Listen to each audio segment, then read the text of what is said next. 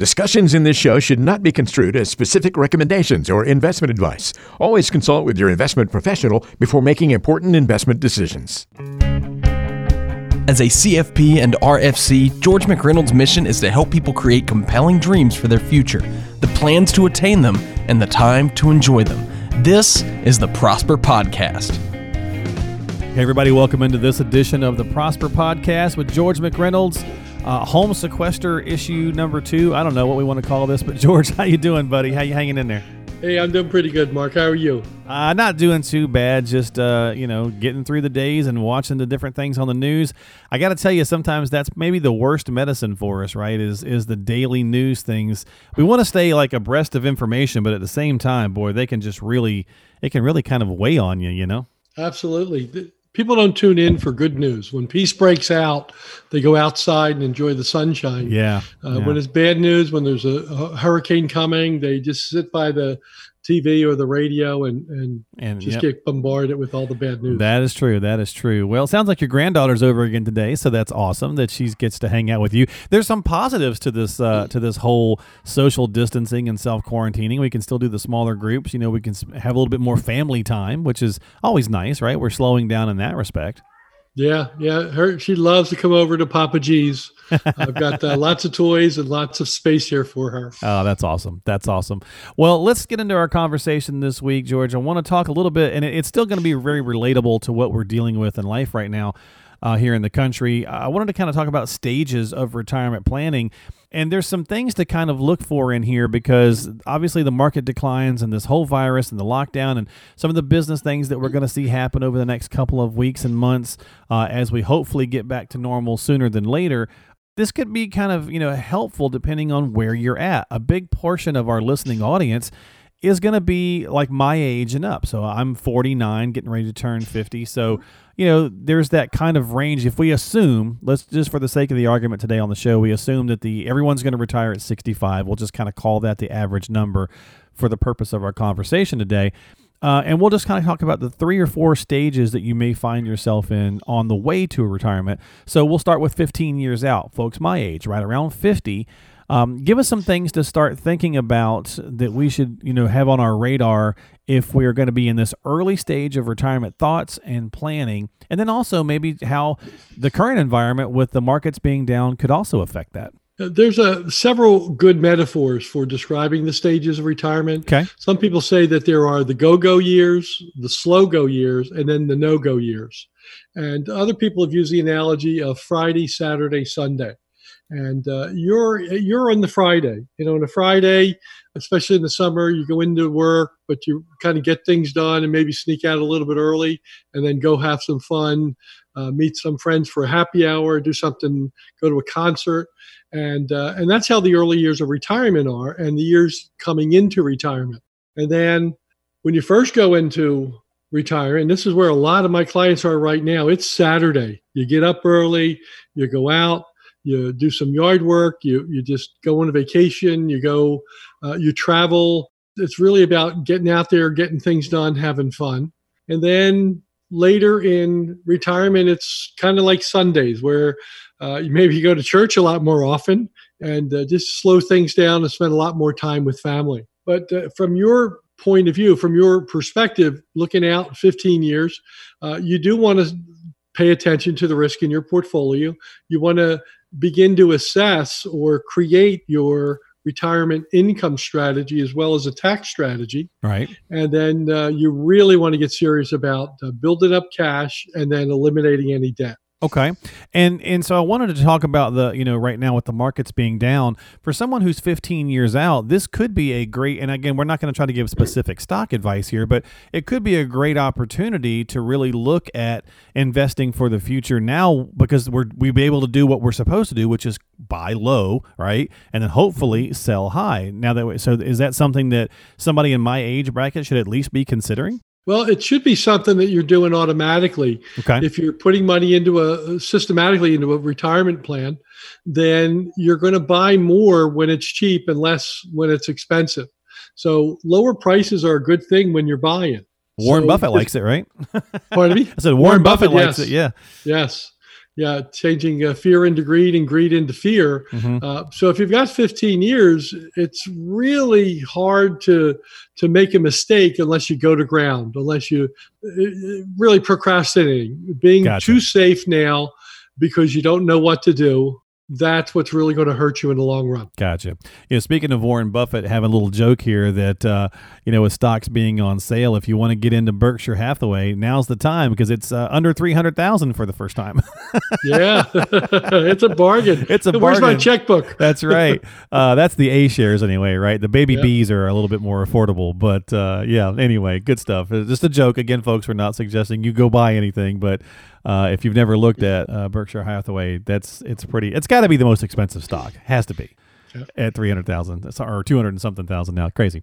All right. So anyway, we're going through the stages of retirement. So that's 15 years out. So George, we moved it up a little bit. Now we're 10 years away from it. How should our focus change? Well, again, you should be really fine-tuning a retirement income strategy. Roughly when will you get Social Security? What could you expect as the benefits? What should be the right amount of risk in your portfolio? And kind of play through the different stages of your portfolio. Are you going to retire at 62, 65, or 70? And what are you likely to do? And when you get that answer that your money is going to outlive you, that's when all the great questions and the great goals of life. If you do the calculation, you find out that you're going to outlive your money, it's really time to do something to get serious and get that fixed. But once you find out that you're going to be fine, that your money's going to last, you really should be having vivid dreams about what your retirement will look like, what your legacy will look like. Yeah, and I think for a lot of us, we're at that range. Typically, we're getting serious, and we're beginning to get serious anyway. Hopefully, and it's still at 10 years out. For people who maybe did not take any action or did not have an advisor, did not have a plan before this downturn with the virus, 10 years still is quite a bit of time. There's still a lot you can get done. Depending on what kind of your situation is. Everybody's situation we don't know until we dive into it, but so certainly time to really kind of expand upon that. All right, so now George, let's move it on up. Let's kick it up to 5 years now. Let's say for the sake of the argument we're 60, right? Now we better start to really hopefully have a serious idea of what we want to do, and are working with someone that's helping us kind of pull all that together. Right. Once you hit 60, you really have to look at Social Security. I work with a lot of police executives, fire executives, and supervisors, and they have unusual situations with as far as their pensions, what's called their drop.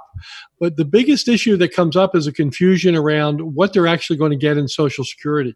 So a lot of these people did not pay into Social Security while they were on the fire department or the police department or an EMS, but then they developed a pension based on that. And there's something called the Windfall Elimination Program and the Pension Benefit Offset.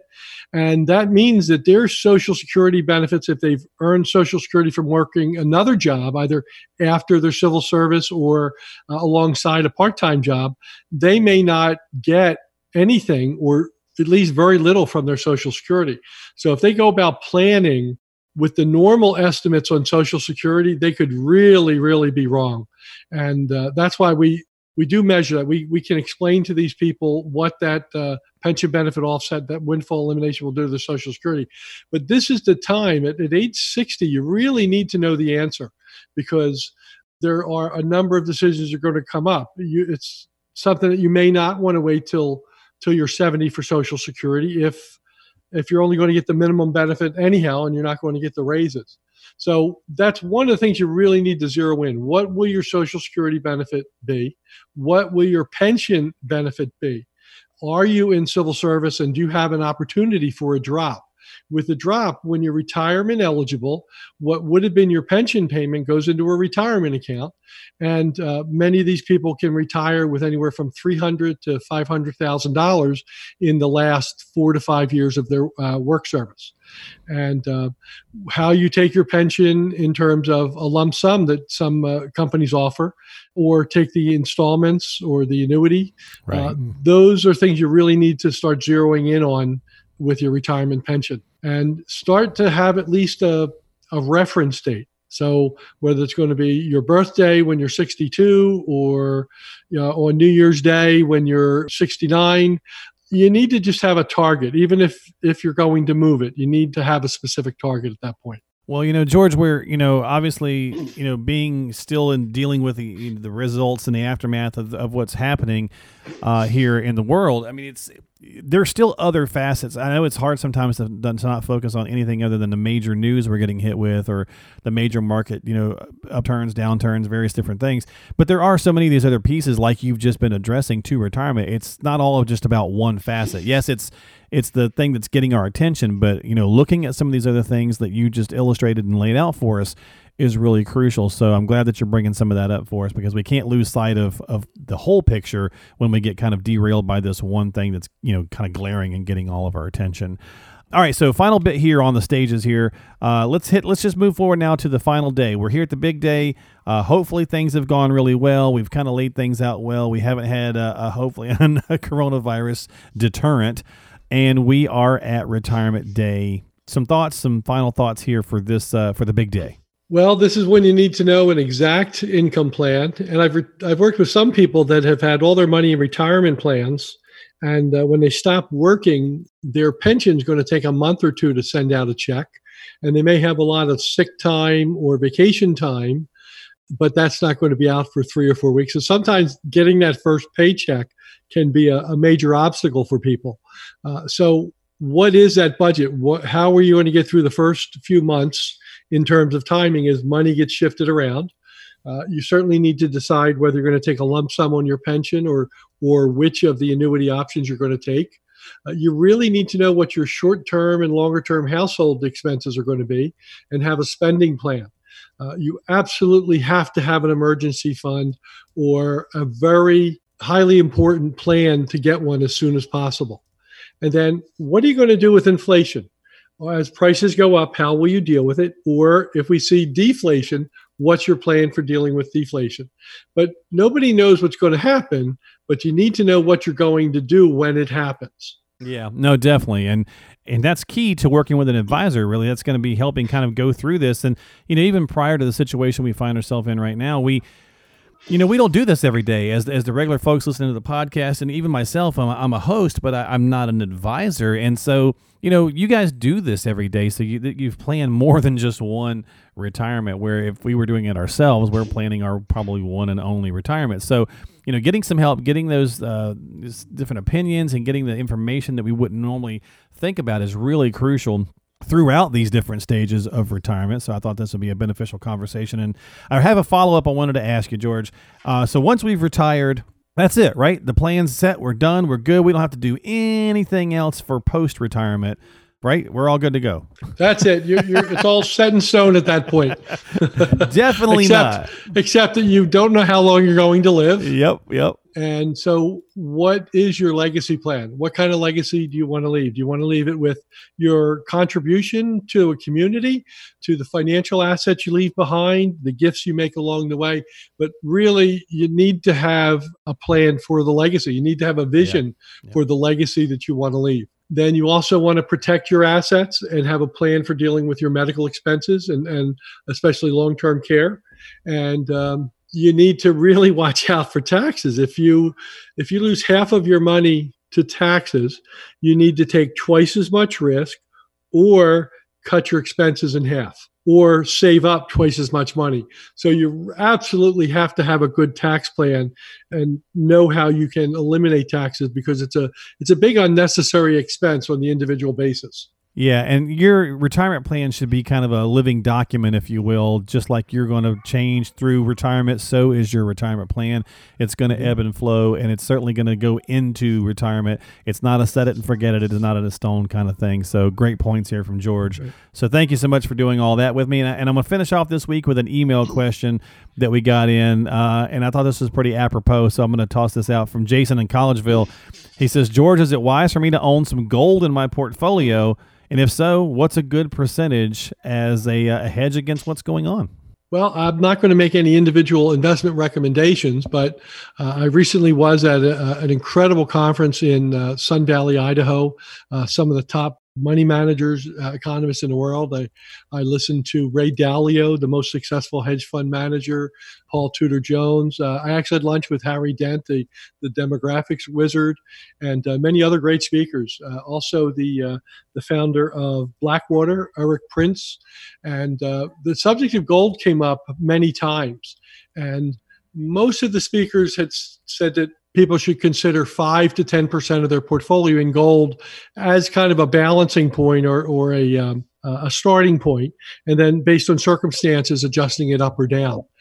With Ray Dalio's all-season portfolio, he recommends I think 15% in that portfolio that he manages, and I would never recommend that for our clients. But that was his point, and many others were in the 5% range. But it's something you should consider. It can be a good hedge against emergencies or conflict or uncertainty, as well as against inflation. Yeah. There are some interesting things happening with gold now as the prices are changing, especially as it is relative to other metals like silver or platinum. So it is something that someone should definitely consider. Now, how you do it, whether you do it through exchange-traded funds, whether you buy the actual gold, say American Eagles or Canadian gold, or other certificated ways of investing in gold. Yeah. That's a whole nother episode. Yeah. To figure out what's the best kind of gold for you. Well, and George, I've had people kind of bring up this before too a little bit, and it's like, well, especially right now with the virus and everything going on, it's like, well, what do you want it for, right? I think that can be part of it. If you're talking about owning precious metals in your portfolio, it's still going to be paper in a way, right? I mean, it's still a paper kind of transaction. Or are you physically wanting to own the actual gold and have it in your hand? Kind of thing. So that kind of makes a big difference as to what you want. And of course, if you're thinking about having the actual gold for, if you're a doomsday prepper, I don't know how that would even work as far as currency. You're just gonna just shave off a little chunk and pay for some bread, or in this case, TP, right? Everybody's for toilet paper. That's right. $100 a roll. That's right. Or chunk of gold a roll. Whatever the case is. So anyway, great question, Jason. Thanks so much. Hopefully that helps you out a little bit. When it comes to, precious metals can always be a good asset to have in your portfolio. But again, it depends on how your plan, your strategy, anything you do, as we talk about retirement, as always, should revolve around a well thought out plan and working with an advisor before you take any action. So with that, we're going to say goodbye this week. So that's been Stages of Retirement, kind of even with post-corona or pre or middle of, I don't even know what we would call it right now, but have that conversation and hopefully shared some good information with you. If you need to talk with George, let him know by simply going to 215-699-1050. Call that number. Schedule a time with George to get on the calendar. Talk virtually. Talk through telecommunications. Don't have to necessarily come in and be face-to-face, but you can, it's never too late, never too early to get with the right advisor to help you through good times and bad. 215-699-1050, your number to call, or go to George's website. You can go to prosperpodcast.com. That's prosperpodcast.com, and subscribe to our show. Or you can hit his main website, which is mcwealth.com. So mcwealth.com. George, buddy, thanks for your time. Sounds like your granddaughter's wanting to play with you a little bit, so I'm going to let you get going. All right. Thanks, Mark. We appreciate your you. help. Yes, sir. Stay safe, and we'll talk to you soon right here on the Prosper Podcast with George McReynolds.